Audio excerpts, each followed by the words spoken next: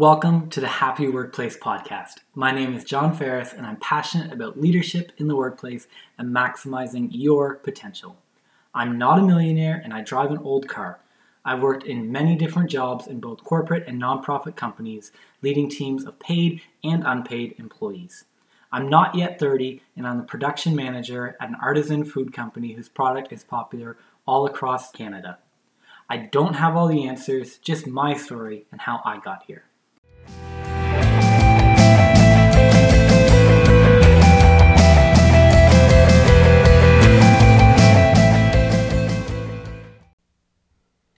All right, here we go. Leaving the interview, the final episode of this season.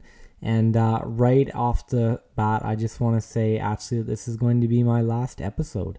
That I am retiring at the age of 27 from doing podcasts, sailing off to the sunset, whatever it is.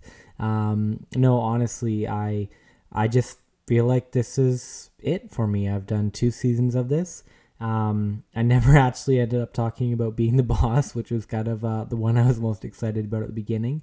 But yeah, I had a ton of fun doing this and feel like I'd kind of brought this as far as I wanted to with the time that I put into it. So if you enjoyed this, excellent. I'm so glad. If you listened and endured this, thank you for that. Yeah, I hope you enjoyed it. With that being said, since it's my last episode, I want to just say thank you to a few people who've really impacted me in my life and inspired me to do something like this, which for me being an introvert is out of my comfort zone. So thank you for those people who saw potential in me and pushed me to do things that I wasn't comfortable with, but that they knew I could do. So in no particular order, thank you to Jeremy, thank you to Paul, thank you to my parents, thank you to Suzanne, thank you to my wife for putting up with me and allowing me to do this episode and take time away from our family. And thank you for basically anyone who saw opportunity in me and pushed me to do something that I wasn't comfortable with at the time. You are the people who made me who I am today, so I thank you for that. With that being said, let's get right into it. So as you're leaving the interview, one of the things that really comes up is the employer, whether it's out of habit or anything like that, will say, do you have any questions for us, or give you a chance to ask some questions. Well, I want to talk about this because some people will say you need to ask a question. And while I think it's better to ask a question, I actually think it's worse to ask the wrong question than it is to not ask a question at all. So here's what I mean by a wrong question. Do you have any questions for us? What does it pay? Jumping right in with that. Or when could I start? Or like just a question that's not appropriate. What you want to do is you actually want to ask some questions that like shows them that you're visualizing yourself in that job. So a question that I think is just brilliant and it works really well to say something along the lines of this. What's your timeline for this position? Or what are you going through for the hiring process? When are you looking for someone to start? Just all those basic things. What it actually does is it ends up making your employer kind of picture you in the position as well too, because they think, oh, if everything goes well with you, when would things start, all of that. And it actually leaves you going away with an exact timeline of when you are going to hear from them by, so that you know, okay, they said they're looking to hire within the next month. If 2 months go by and you haven't heard from them, you did not get that job. And if you are going to get the job and you haven't heard from them those 2 months, something's wrong. There's some disorganization there, whatever it may be. So then the flip side of that, though, is not asking a question at all. And really what that ends up doing is it just kind of shows a uninterested, behavior towards the interview or the position. If you're really interested about it, you should have a question, because there should be something that you're trying to wrap your head around. So having a question in mind is really helpful. The number one thing that people say to me when I say, do you have any questions? Is they say not right now, as if like in the moment they're flustered, which I understand, but you kind of knew that was going to happen.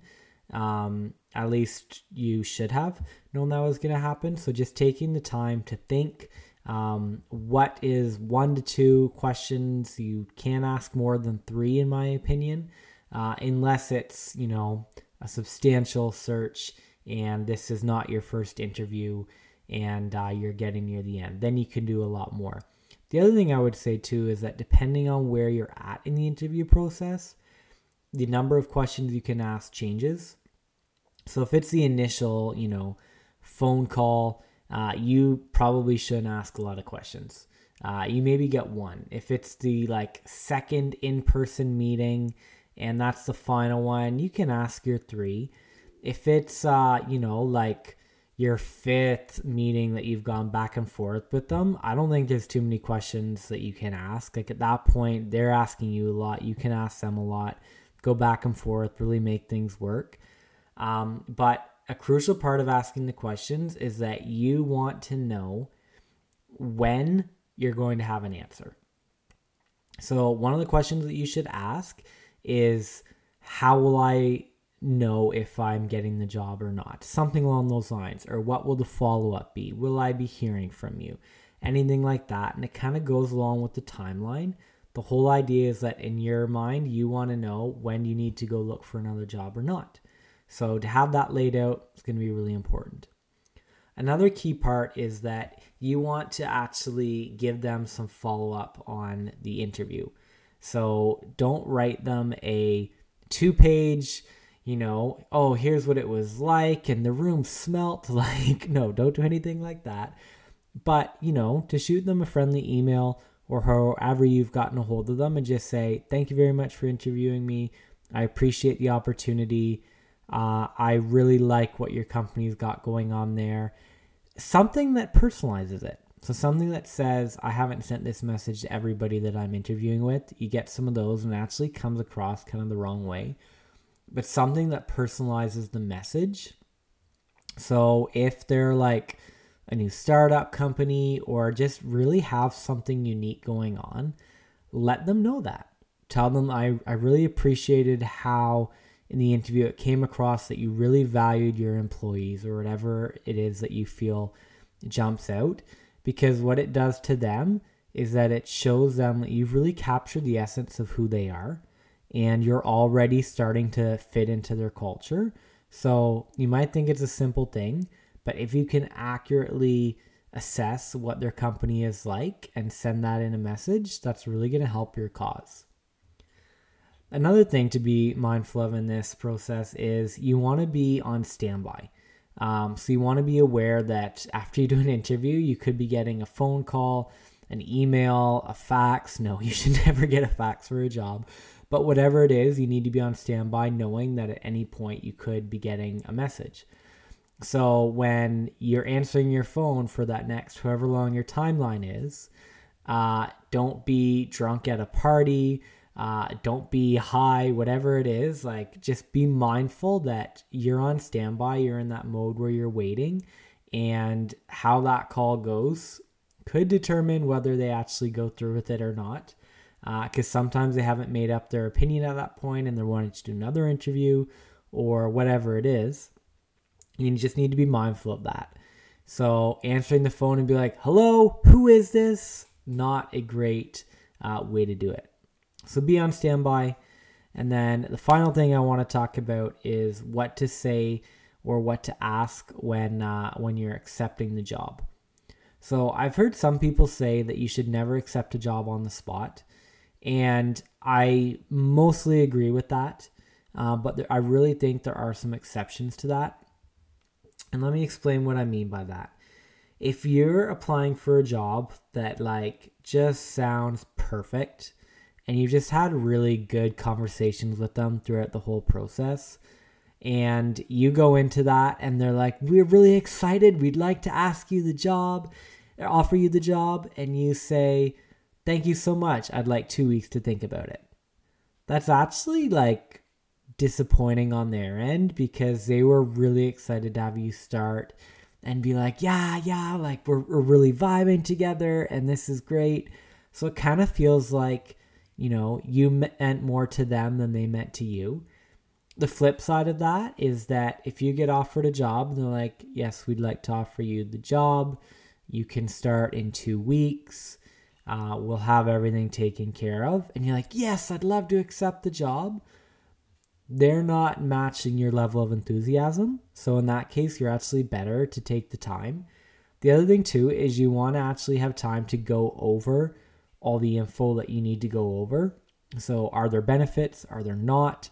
What's the pay like? Is there a bonus system? Is there not? How are you going to, review raises? Is it something that's done annually? Are you getting a cost of living raise on top of that? Are you not? How does everything break down? What are your expected hours? Everything like that.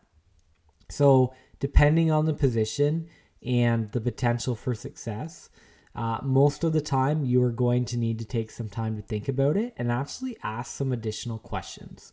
So I remember when I got my first full-time job with benefits, I wanted to dissect that. I wanted to actually go through and see, are these benefits valuable or are they not? What's covered within there, what's not, and actually ask some questions about that. One of the things that was actually in my my contract was a moving fee. And I was like, okay, what does this mean? So I was looking into it, and basically they said they would pay for U-Haul if I needed to move because of the job. And I was like, oh, great. And actually they had put in the job description and the contract that I was signing that I would be moving closer to where the location was, just because they had a problem in the past with someone who had worked closely by and then moved far away and then was kind of neglecting his job there. And they just didn't want that to be the case. So I said, okay, well, I'm going to move, but I'm going to find a time when I can. And I would like to postpone this cost of this U-Haul until later. And they're like, oh yeah, no problem. That totally makes sense. It's a small thing, but I saved a couple $100, right? So really going through everything, fine tooth and comb, and actually looking at it and making sure you're doing the right thing. Because the last thing you want to do is you want to take this job that you are really excited for and then get into it and be like, this pays me nothing, or these hours are awful, and you're learning information that you easily could have asked a question about, but you didn't. So take your time, go through everything that they say, but you also at some point have to go off a feeling too, and the feeling of whether you want to work there or not sometimes is pretty simple. So that's it. That's everything I wanted to share about the interview process. The final thing I just want to leave you with is this idea of your legacy. And this to me has a huge impact, or should have a huge impact, in everything that you do. Whether you are working part-time, whether you're working full-time, a student, whether you put this in practice at home or in the workplace with your friends, with your family, it does not matter. What kind of legacy are you going to leave behind? If you think 50 years into the future, or however many years you have left to live, and you think about your funeral, what are people going to say about you? Is your family going to be there? Are your coworkers going to be there? Are your friends going to be there? Who's going to make a drive from out of town to come and see you? Whatever you do in life, do it well, focusing on the legacy that you're leaving behind.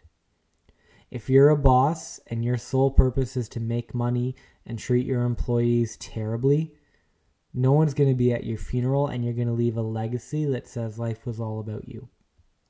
On the flip side, if you are a family man, loves your family, goes to work, treats people well with respect and dignity, honesty, doesn't rip people off, treats your employees well, which doesn't mean not being afraid to fire them, but treating them well, you're going to get some people at your funeral who are there because you had a tremendous impact in their life. If you remember in season 1, I talked about distinguishing yourself, and leadership is about bringing people with you and not leaving a trail of bodies behind. The goal is to leave a trail of people behind you that owe their success to you. That is the legacy that you want to leave behind with your children.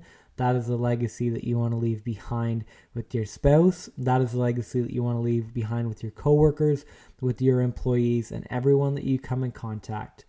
The goal is to have everyone's life better because you are in it. Because how you treat them and how you make them feel by being around you. Not because of what you can get out of it.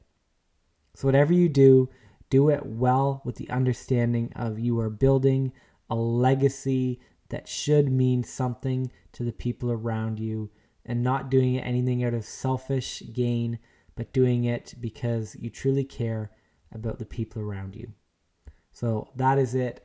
Thank you for your support. Thank you for listening. Don't like and subscribe. Don't worry about it. I appreciate each and every one of you for supporting me through this journey. And I hope you have nothing but success in the future. If ever you want to reach out, find me however you found me. But once again, thank you very much for listening to this.